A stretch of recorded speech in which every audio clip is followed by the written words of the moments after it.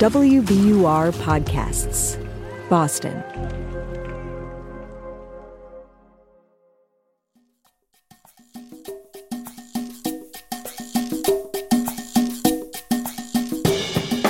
Recently, I was lucky enough to meet a kindred spirit, another journalist who shares my fascination with our species' infinite capacity for excess.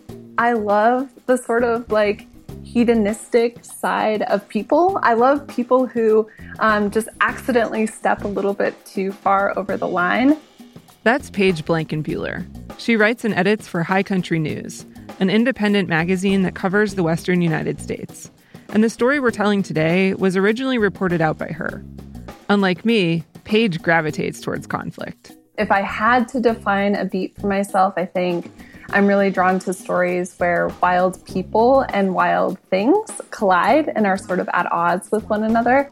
For decades, one considerable source of that tension has been endangered species and the burly federal law that protects them.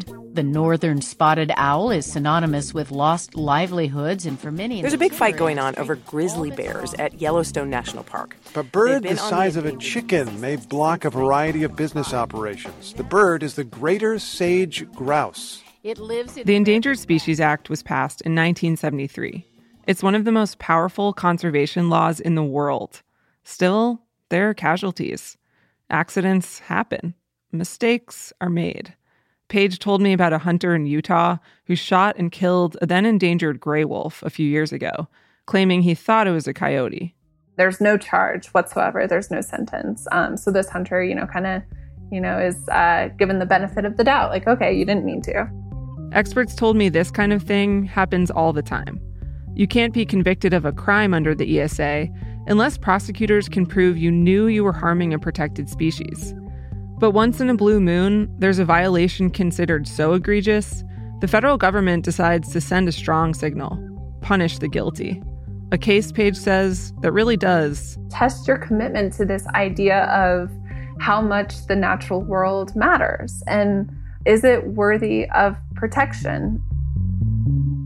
A few years ago, she wrote about one of those cases in High Country News, and I could not forget it, because this case didn't involve a grizzly bear, or gray wolf, or some other beloved charismatic megafauna that usually grace the cover of wildlife magazines. Quite the opposite. It's kind of this bite-sized crime story that had a pretty unexpected ending. One starring an obscure species of tiny fish that could go missing forever at any moment. And yes, some hedonistic humans who stepped a little too far over the line, and this time suffered some big consequences.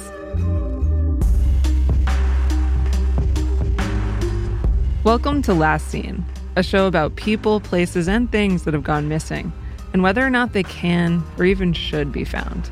From WBUR, Boston's NPR station. I'm Nora Sachs. This is episode 5, Belly Up.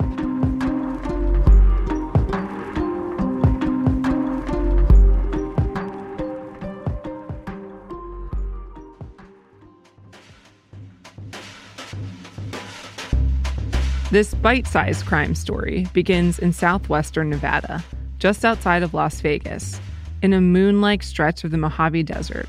So dry, just shrubs and desert grasses grow. But in April, it gets a little bit of moisture, enough to set off a super bloom of wildflowers.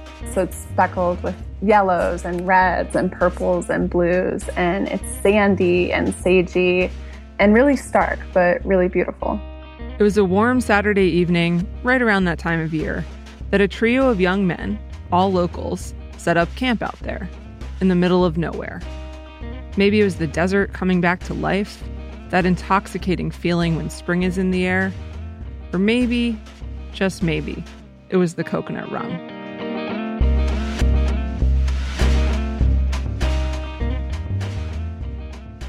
On this one particular night in April 2016, a group of 3 guys, were passing around this bottle of Malibu and shooting into the desert. A word that they actually used at the time, I picked this up in one of the incident reports, was that they were out there bunny blasting. Bunny blasting is exactly what it sounds like. Shooting some poor, unsuspecting jackrabbits. So what happens on a night like this? Things pretty rapidly went downhill. They were really drunk on rum. They were driving around this off-road vehicle, and all three of them in it together. Trent, one of the men, this chestnut-haired 27-year-old, is carrying a shotgun and just kind of firing it off at signs. And they're tearing through the Armagosa Valley and Ash Meadows National Wildlife Refuge. Overflowing with reckless abandon and rugged individualism. They get closer and closer to this really sort of remote units of Death Valley National Park. Death Valley spans more than 3 million acres along the California-Nevada border. It's the driest and hottest place on the continent. But in this one separate part of the park, natural springs gurgle up to the surface, creating a refuge for dozens of species of flora and fauna found nowhere else on Earth. It's an oasis in a thirsty desert. And it's here that a heavily guarded, forbidden fortress looms on the side of a scrubby hill.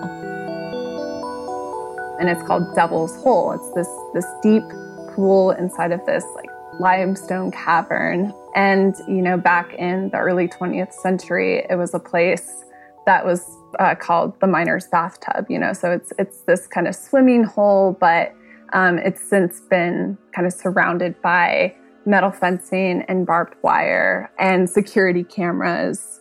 And signs warning restricted area, keep out. But this inebriated threesome seems determined to break in. First, they ram their off-road vehicle into the fence. Then one dude shoots at the padlocked gate. Unable to open it, they get the bright idea to scale the fencing and climb over the barbed wire into this small enclosure where there's a tiny opening to this deep aquifer that goes hundreds of feet down. It's sort of this glowing blue hole, honestly. It just radiates out of this desert landscape. Once inside, the guys destroy a surveillance camera or two. One takes a whiz, one vomits, and then one man, the chestnut-haired guy with the shotgun, makes a fateful decision. He staggers his way down the steep boulders, down into the mouth of the sunken cavern, down to the edge of the glowing blue hole. He drops the shotgun, he strips off his clothes, and then he slips into this deep, warm water. He didn't know it yet, but that would prove to be his worst mistake of the night.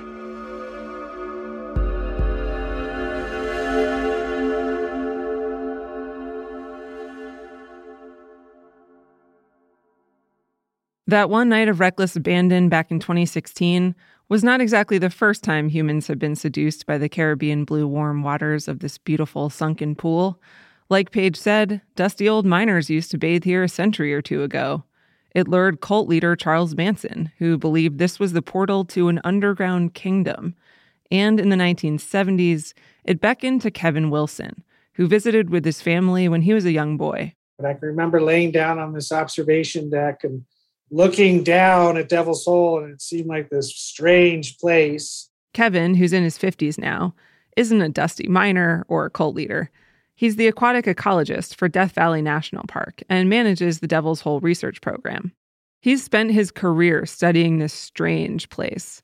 And this window into the aquifer, as Kevin likes to call it, is still full of mysteries.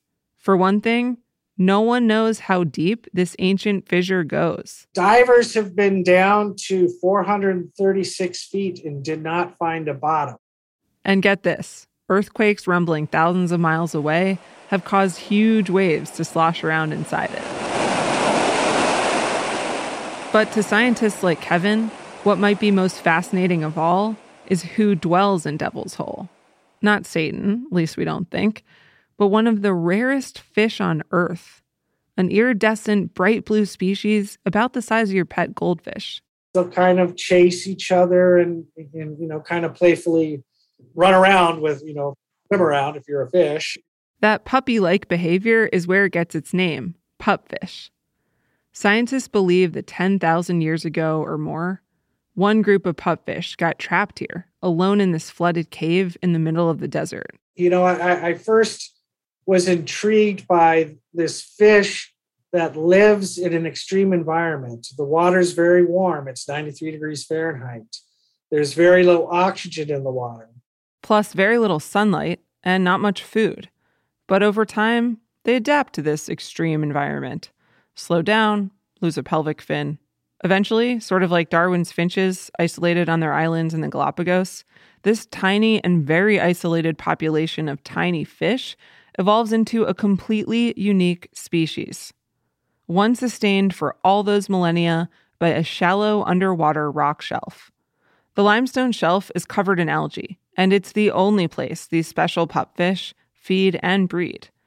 It's about the size of 2 ping pong tables. The smallest known habitat for a vertebrate species. Meaning anything with a backbone anywhere on Earth. Along with the bald eagle, the Florida manatee, the Devil's Hole pupfish was one of the very first species to receive federal protection. But in spite of the decades of effort and millions of dollars spent on recovering them, they are still critically endangered. Kevin dons scuba gear and helps count the pupfish twice a year, and says fluctuations in their numbers is normal, but he's worried. Since the mid-90s, we've hit a low of 35 observable fish.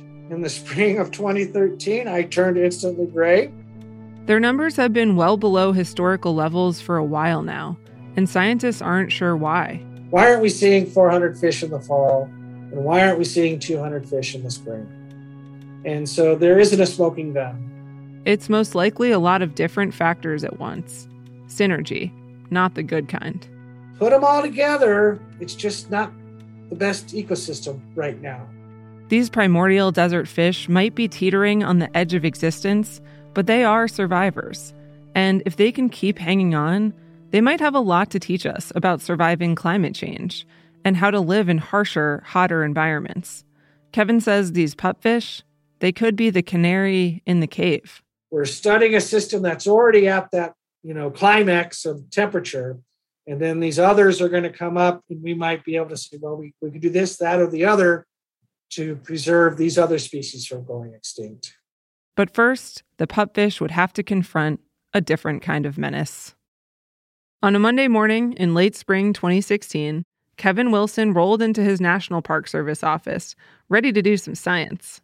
Except that when he arrived, one of his staffers was hunched over a computer screen, poring over security camera footage from Devil's Hole over the weekend.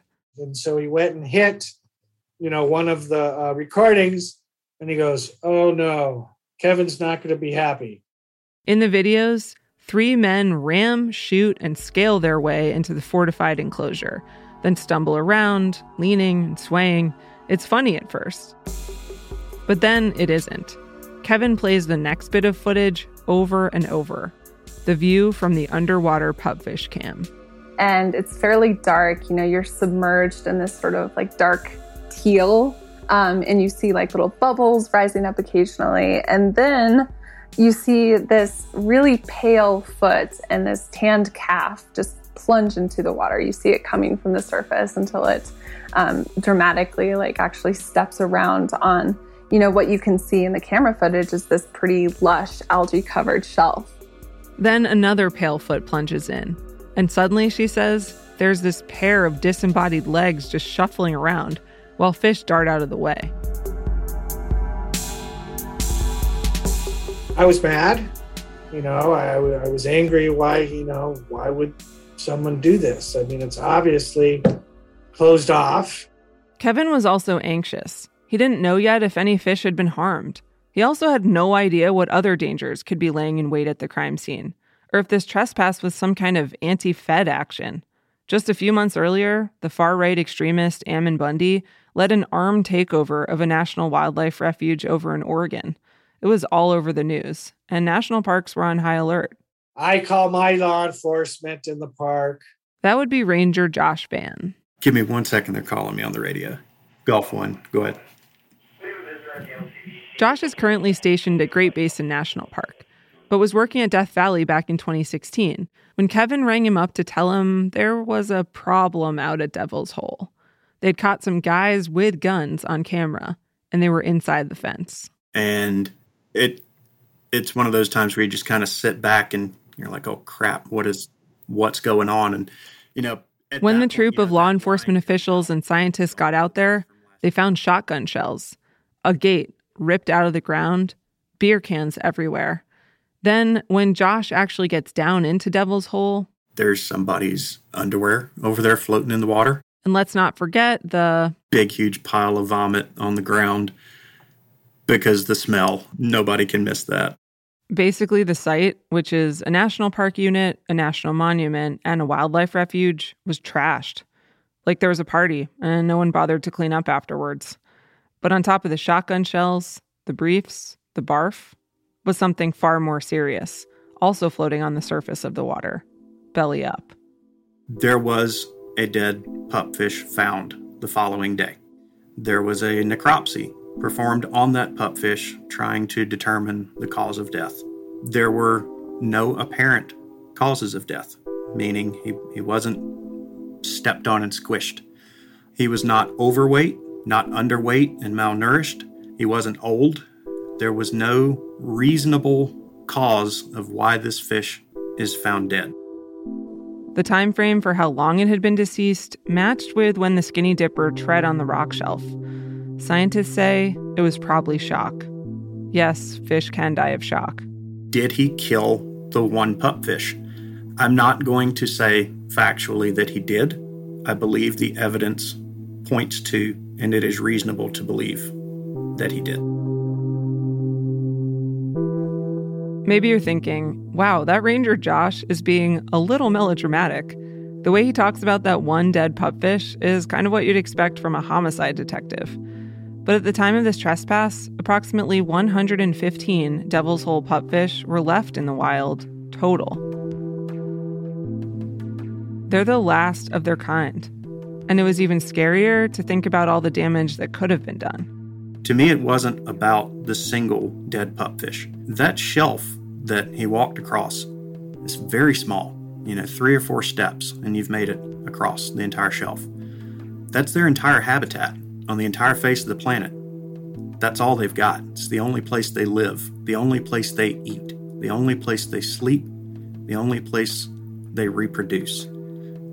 And it was at peak breeding season. So, yes, there's one dead pupfish. How many eggs were crushed? How many pupfish wouldn't be born after that event? That's an unanswerable question. One night of drunken debauchery could have wiped out an entire species.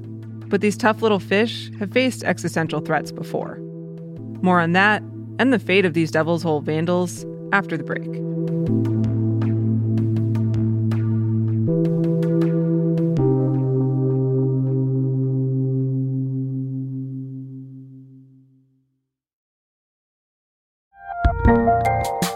There's a lot happening these days, but I have just the thing to get you up to speed on what matters, without taking too much of your time.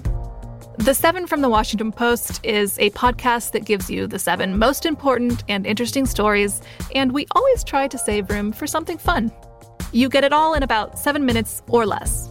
I'm Hannah Jewell. I'll get you caught up with the 7 every weekday, so follow the 7 right now.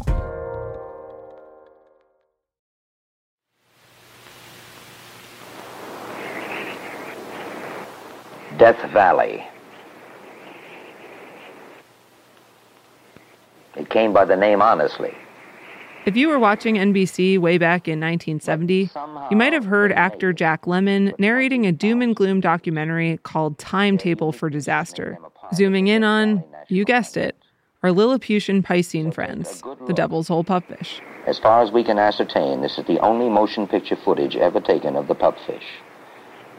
Unless there's a miracle, it will be the last. Man is about to murder them. The pupfish were cast as a poster child for the conservation movement because of a fight as old as the West itself. Who has a right to water?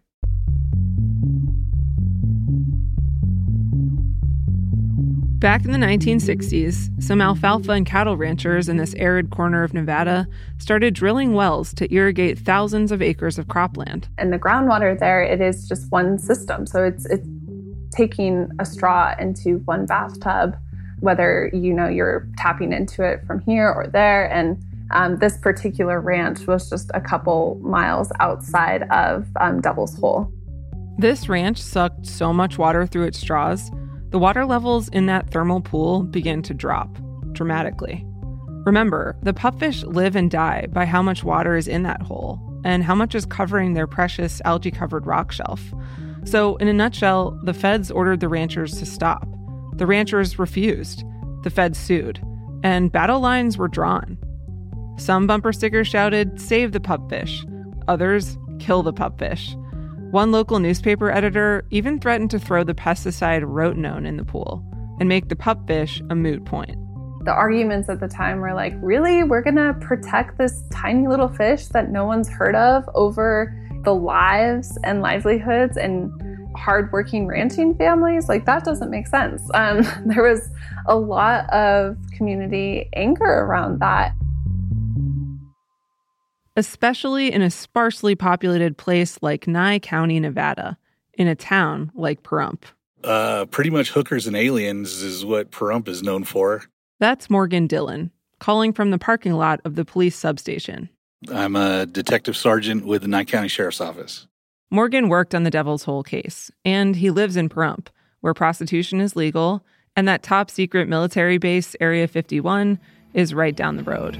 Is this why we came out here, Mulder? To look for UFOs? But before all the aliens, the hookers, and lately the influx of retirees, Morgan says Pahrump was a rural farming town in the desert, with the type of politics you might expect. Nye County is very conservative politically, and most of the economy is based on agriculture and mining and stuff. When it comes to protecting endangered species and their habitat, any kind of limits on the land frustrates a lot of people who make their living off of it.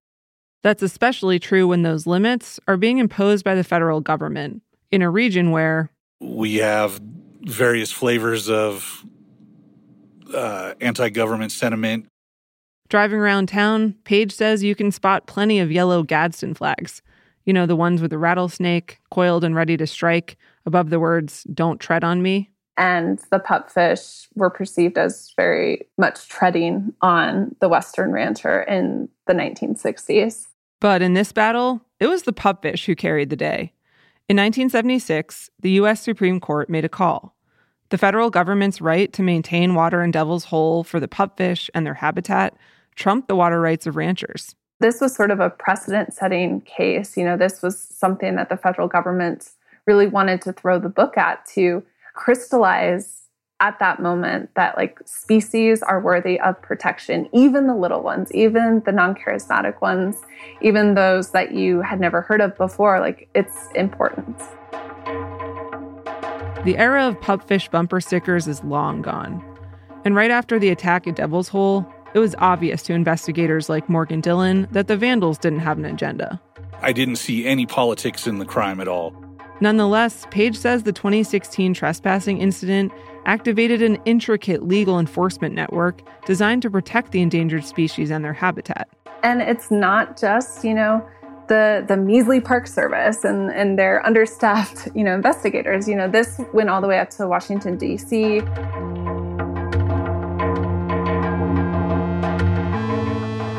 And all the way back down to the Nye County Sheriff's Office. We were calling it the pupfish murder forever after the media got a hold of it.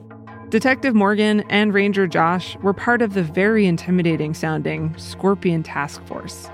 They started their investigation by collecting all the unnatural things discarded poolside at Devil's Hole.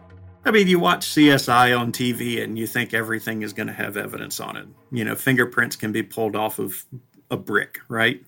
No, it can't. They did not find fingerprints on the beer cans or the shotgun shells. They didn't try to pull DNA from the underwear, but did stash it in a case file. Yeah, I had the underwear in my safe for a long time. Next, they put out a Crime Stoppers tip. It's hard to investigate when there's no witnesses, nobody around. It's off of a dirt road that goes from one place in nowhere to another place in nowhere. So we were originally just trying to come up with ideas. In the end, the Scorpion Task Force had something better than ideas. They had surveillance footage. It clearly shows the three suspects' faces and their off-road vehicle, which another detective on their team noticed was something special, a blue Yamaha Rhino with custom modifications. Now, where do you go when you want to find something unique to buy or perhaps get rid of? And there it is. It was posted on Craigslist. When we were able to get that break, that was about as lucky as we could get. The ad and the address led them to Pahrump, right to the home of suspect number 1, Stephen Schwinkendorf. So, yeah, we rode out there, knocked on the door. A tall, youngish guy answers, his arms crossed. Josh asks him if he might have been out near Devil's Hole recently. Yeah, we went there over the weekend. And at that point, I was just like, yes, okay, it's the guy. Tell us about what'd you do out there? Oh, we went bunny blasting. Now I've got a guy who admits to being there, a guy who admits to having a shotgun and shooting shotgun shells, and I'm just getting more and more excited. Then Morgan asks him if he and his buddies might have gone for a little swim in that glowing blue 93-degree pool, Devil's Hole. He's like, no, we didn't. And now I'm thinking, okay, he knows he's in trouble. He's clamming up. Well, did you guys go inside the fence? No, we didn't. Morgan produces a photograph pulled from the park's security footage. And holds it out to him and says, well, what do you have to say about this? And the guy looks at the picture and he says, well, that's me. That's my buddy Trent. That's my buddy Edgar. Yeah, I guess we did go in there. Geez, I don't remember that.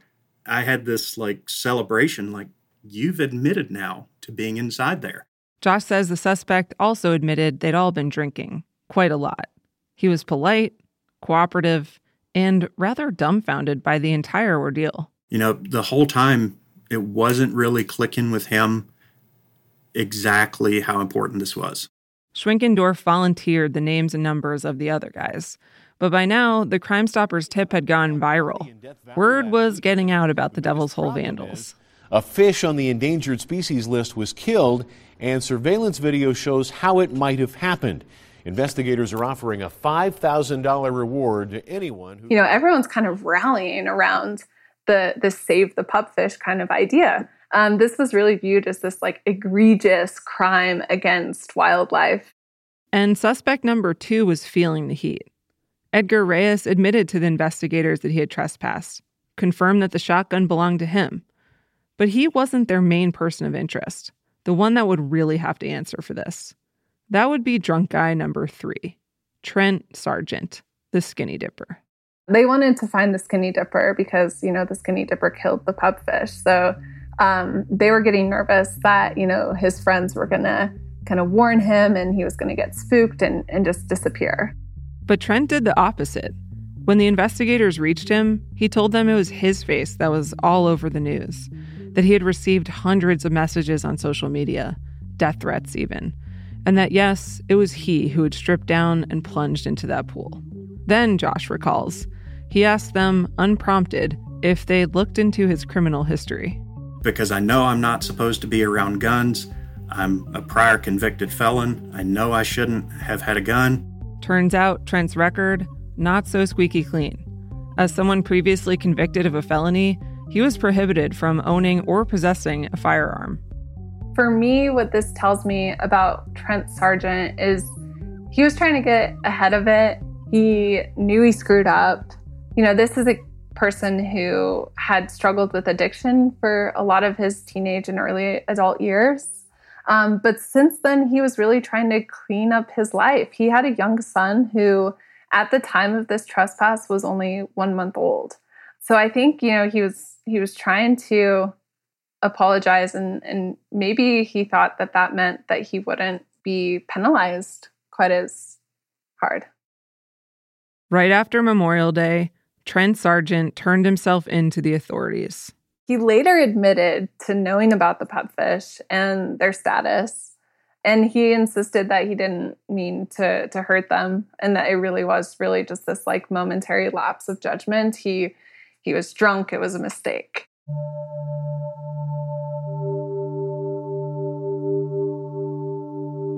In the end, Trent and his buddies could not escape the long arm of the Endangered Species Act. All 3 men involved in the drunken spree pled guilty to violating the ESA and to destruction of government property. Trent alone to felon in possession of a firearm. the case never went to trial. Drunk Guys 1 and 2, Stephen Schwinkendorf and Edgar Reyes, were stuck with fines and 12 months of probation.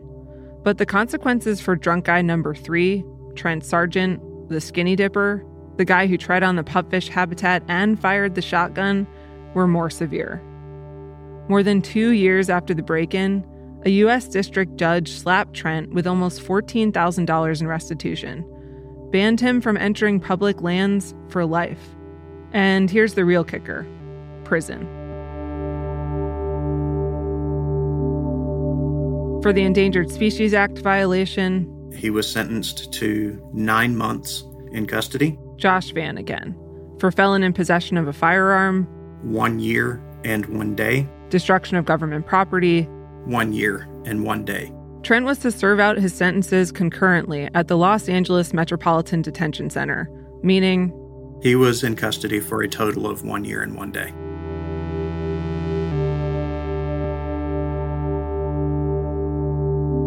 Page never got to ask Trent how he felt about his sentence because he declined to be interviewed. I also had no luck reaching him.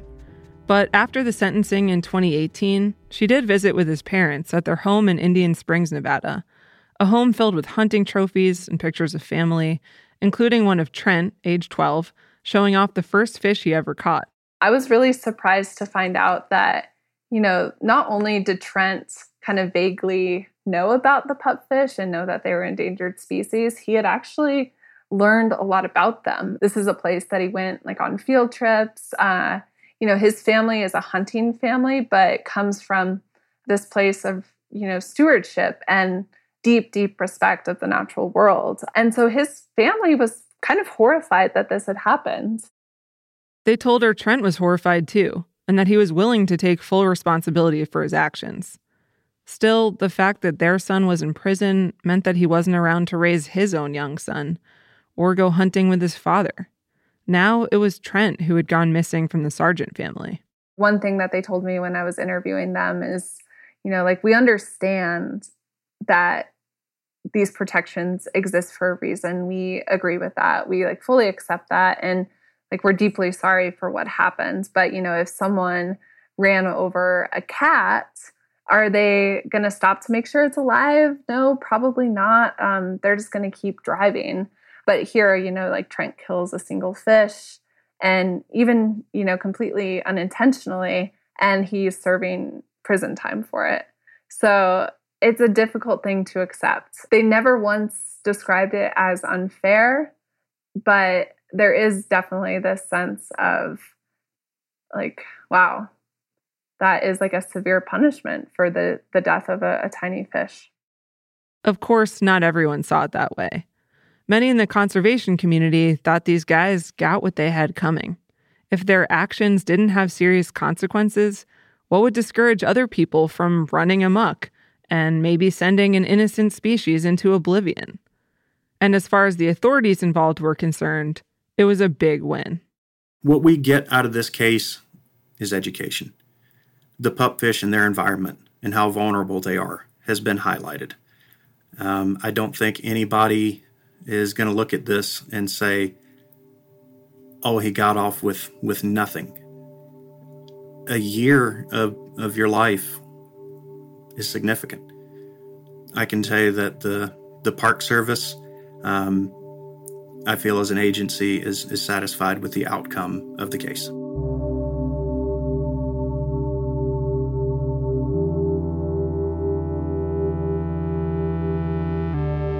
Almost 6 years have passed since the Malibu rum-fueled trespass and vandalism of Devil's Hole. Since then, it sounds like Trent Sargent's life has changed for the better. His father told me, in a very brief and rather tense phone call, that his son did his time, paid his dues. He's out of prison now, off parole, has a new job, is about to get married. But mostly his dad said, it's time for the rest of the world to let this go and move on. The Sargent family certainly has. As for Devil's Hole, the National Park Service has only fortified the site further, beefed up the barbed wire fencing, installed better security cameras, built an observation deck a good 80 feet away from the pool. there's not much more we can do. I mean, we have a fence with barbed wire on it. We have this observation tunnel. I mean, we don't want to turn it into a total prison. Park aquatic ecologist Kevin Wilson again. But it's unfortunate. I'd love to have it more accessible, but it's a balance between conservation, preservation, and keeping people from doing stupid stuff. The Devil's Hole pupfish did manage to survive the momentary shock to their fragile system caused by one careless human. But all of this added protection may not be enough to save them from a bigger, more complicated threat caused by humankind, the climate crisis. As temperatures in the aquifer continue to rise, they have nowhere else to go. What's the future? Yeah, what's their outlook? What's in your crystal ball? Right, my crystal ball, it's, by the end of the century, if we still have the Devil's Hole pupfish in the wild, I would be surprised.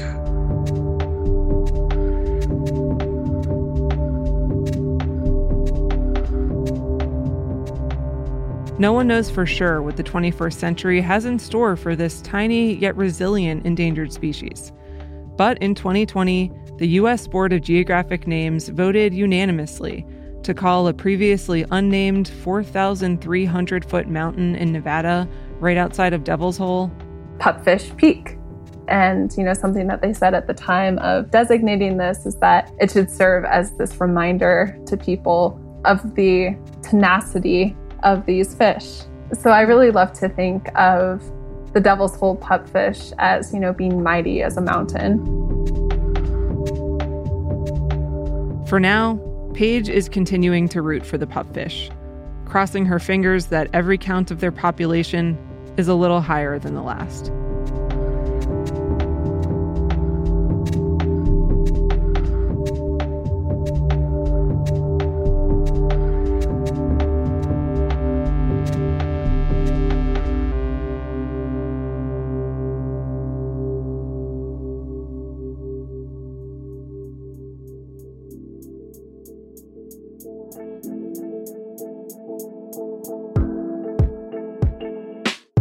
This week's episode of Last Seen was written, reported, and produced by me, Nora Sachs, your host and curator of this season. And it was based on Paige Blankenbuehler's feature in High Country News called How a Tiny Endangered Species Put a Man in Prison. Nick White is our story editor for this series. Mix, sound design, and original music by Paul Vikis. Production help from my WBUR podcast teammates, Dean Russell, Amory Sievertson, Matt Reed, Quincy Walters, Kristen Torres, and Sophie Kodner. Fact-checking by Mira Rahman. Ben Brock Johnson is our executive producer. Big thanks to Paige Blankenbuehler, Kevin Wilson, Ranger Josh Vann, Detective Morgan Dillon, the National Park Service, and the Nye County Sheriff's Office. To find out more about this story and see show notes, go to our website, wbur.org/lastseen. Follow us on Twitter @LastSeenPodcast. And pitch us your story ideas about people, places, and things that have gone missing. Just drop us a line at lastseenwbur@gmail.com. Next up in the series, a story about one man who broke his own silence, and in doing so, broke an entire country's silence about those disappeared during the Spanish Civil War. That is why it's necessary to make noise, so that memory wakes up after so many years of being asleep. Thanks so much for listening. We'll be back next week.